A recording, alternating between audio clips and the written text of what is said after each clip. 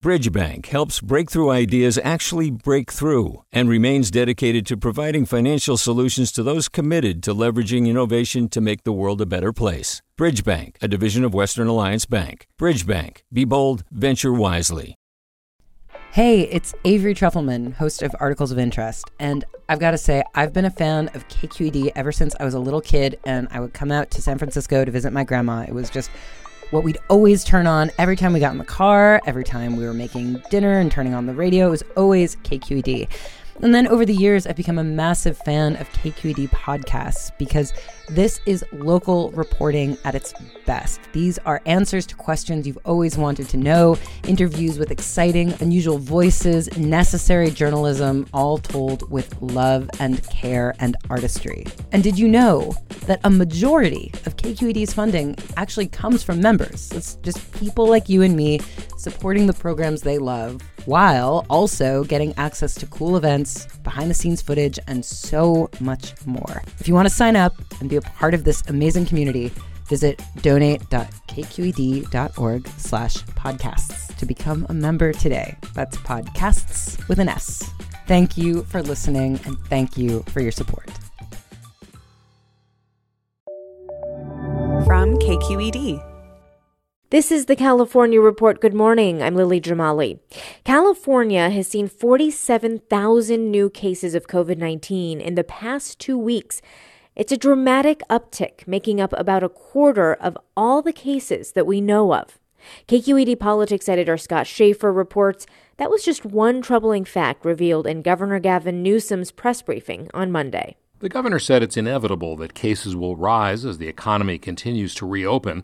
What's bothering health officials is the steady uptick in hospitalizations and occupied ICU beds in the past 14 days. State Health Director Dr. Mark Galley noted that Riverside and San Bernardino counties have been added to a watch list of places the virus is spreading at an alarming rate. And in the future may put pressure on our ICU capacity and our ventilator capacity that we want to maintain to keep our communities safe. Dr. Galley said the increase in those counties could not be traced to more testing or crowded group settings like nursing homes or prisons, but rather to community spread in households.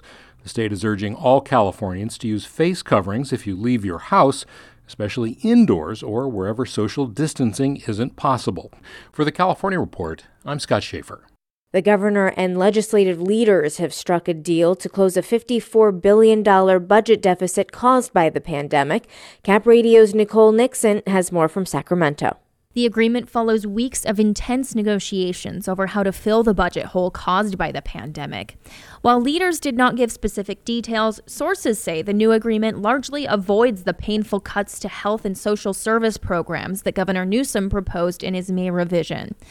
But it leans on billions in anticipated federal aid, which is still uncertain. If that relief funding does not come through, some state workers would see furloughs. The state would also defer billions in payments to schools and community colleges until next year, which could force those entities to cut spending or borrow. For the California Report, I'm Nicole Nixon in Sacramento. We're learning more about the treatment of immigrant detainees at the Adelanto Detention Center near Riverside during the pandemic.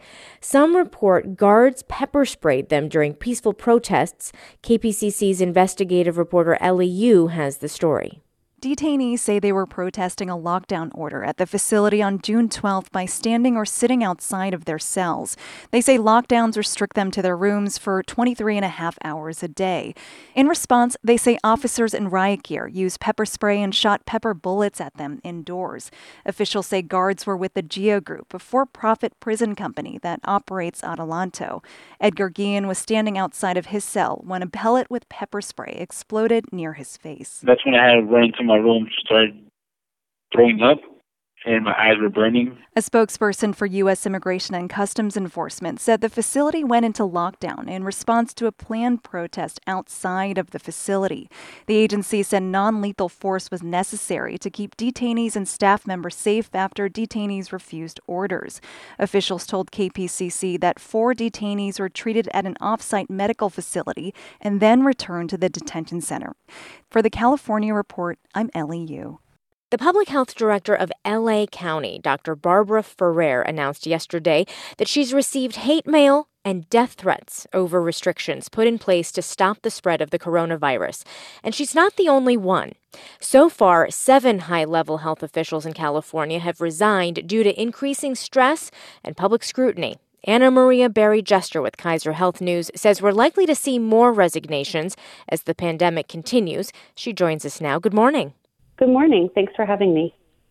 You've been looking into this spate, really, of public health officials across the state and the country stepping down during this pandemic. Why is that happening from what your reporting is showing? There seem to be multiple reasons, but what it comes down to is just really intense and unpleasant working conditions. So in some cases, some of the more high-profile cases, there have been, physical threats, death threats, made against health officers, people protesting on front lawns, just very public displays of anger directed at the individuals. In other cases, these are departments that are sort of already underfunded, understaffed. They're working extremely long hours. We've talked to many people who haven't had a day off since February.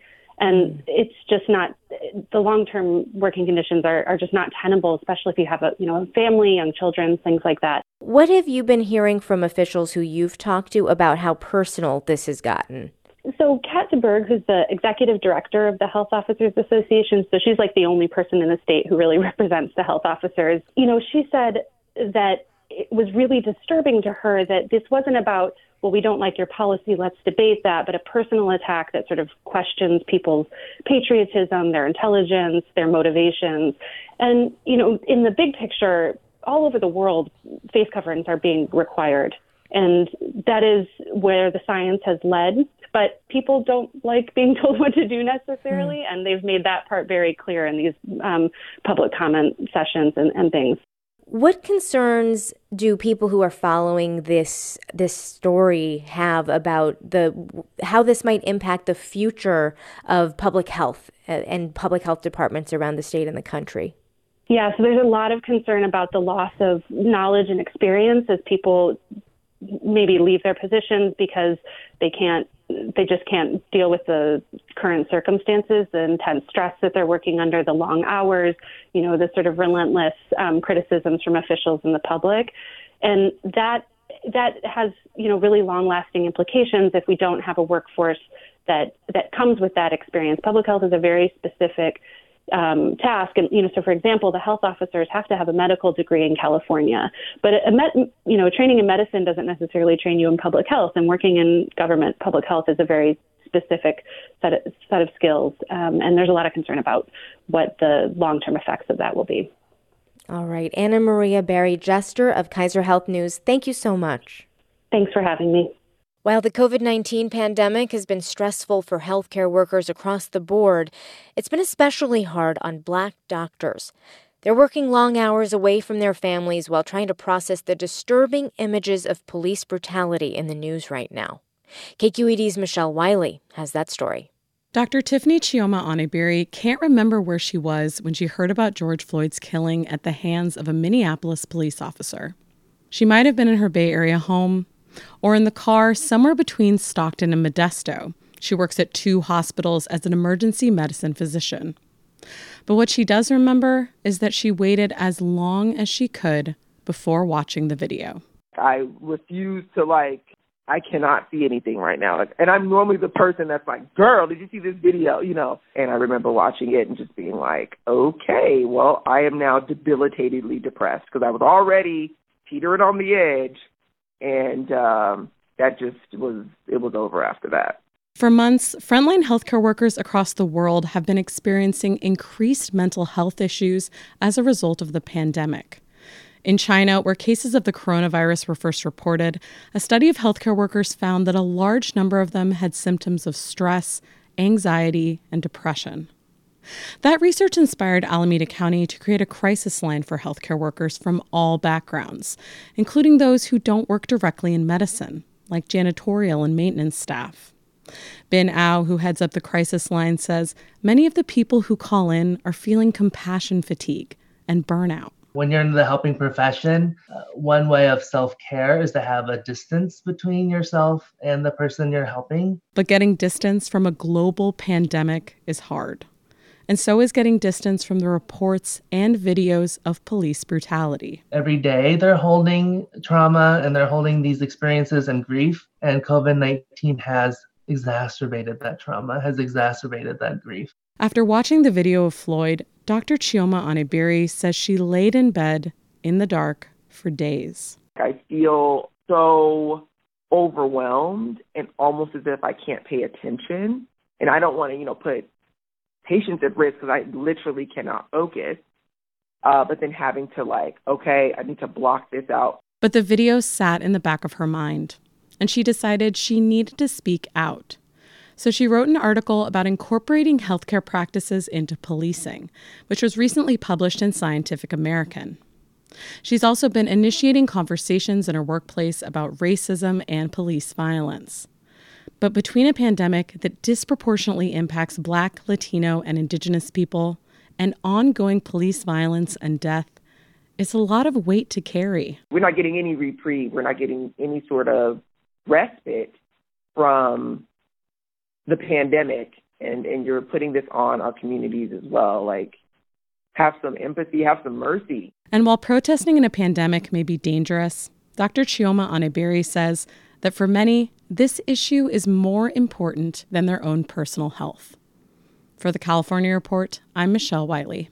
Former presidential candidate Andrew Yang has launched a new initiative that's turning heads in Silicon Valley. It's called the Data Dividend Project, and its goal is to compensate you when companies use your data. Joining us by phone is Andrew Yang. Thanks for being on the show. Thanks for having me. It's great to be here. A week from now, the state attorney general is set to start enforcing the CCPA. That's the California Consumer Privacy Act, which was all about protecting Californians' right to data privacy. How does your project dovetail with that? The Data Dividend Project takes advantage of the new rights that the CCPA gives to every Californian, where you now have the right to know what's going on with your data, the right to opt out, and the right to authorize an agent to fight on your behalf, because the reality is the average person listening to this doesn't know what they would do with their data rights vis-a-vis the big tech companies. So our goal is to fight for your rights and then get you paid for the fact that these companies are profiting to the tune of billions of dollars a year off of your data. If anyone's getting paid for use of your data, it should be you. Well, that sounds great, but how would it actually work? Well, you go to our website, ddpforall.com, and you authorize us to negotiate with the tech companies on your behalf. We then go to the tech companies and say, look, you're using these people's data. Tell us how you're doing it. Tell us how much you're making. And then our consumers want a piece of the action, want a piece of that value. And if you don't negotiate with us, then we will enforce rights under the CCPA. For most tech companies, they'd much rather find a middle ground solution rather than lose access to the data that is fueling their business. And that middle ground solution is money, it sounds like. So are we looking at people getting checks in the mail? That's the plan, Lily. The plan is to get everyone listening to this a check in the mail for your data starting as soon as possible. And in California, this law is on the books. It's being enforced starting July 1. So hopefully we can get the checks in the mail shortly thereafter. So, tech companies in Silicon Valley seem pretty happy with their current revenue model. And I wonder what your friends there are saying about this. Have you talked to them about it? When I've talked to people in Silicon Valley, a lot of them recognize that the status quo is not working and that major companies are abusing our information, our data, and we can all see it and feel it. We all know that our information is getting sold and resold. We're getting targeted by companies that we never signed up for. So they know that something has to change. And California has led the charge in terms of activating our data rights. It's common sense that our data should be ours, even if we are lending it to technology companies. All right. Andrew Yang, now with the Data Dividend Project. It's good to have you here. Thank you. Thank you. ddpforall.com. Let's get you that data money. And that is the California Report for this Tuesday, June 23rd. I'm Lily Jamali. Have a great day, everyone. Support for the California Report comes from the California Earthquake Authority, urging Californians to prepare to survive and recover from the next damaging earthquake. Learn more at earthquakeauthority.com. Eric and Wendy Schmidt, whose Fund for Strategic Innovation supports transformative ideas that benefit humanity while protecting the natural world, recognizing through science the interdependence of all living systems. And Water Heaters Only, specializing in the repair and replacement of water heaters since 1968. Licensed and insured, open 24 hours a day, every day. Learn more at waterheatersonly.com. Hi, it's Terry Gross, the host of Fresh Air. We bring you in-depth, long-form interviews with actors, directors, musicians, authors, journalists, and more. Listen to our Peabody Award-winning Fresh Air podcast from WHYY and NPR. Hey, it's Glenn Washington from Snap Judgment. And if you love what you're hearing, and I know you love what you're hearing, please consider becoming a KQED member. You get special access to cool events, behind-the-scenes footage, and so much more. Plus, you'll sleep better at night knowing you did your part for the community you depend upon. It's in you. Please be in it. Visit donate.kqed.org/podcasts to sign up now. That's podcast with an S. Thanks. Do you love learning about the San Francisco Bay Area? Its history, its people, its unique blend of cultures? Then you should check out the Bay Curious book. I'm Katrina Schwartz, editor and producer on the Bay Curious podcast, and I'm here to let you know that for the month of May, we've worked out a sweet deal for KQED podcast listeners. Right now, you can get the Bay Curious ebook for $1.99. That's right, $1.99. Just search for Bay Curious wherever you get your ebooks or find a link in our show notes. This offer does expire at the end of the month, though, so you'll want to act on it fast. Happy reading!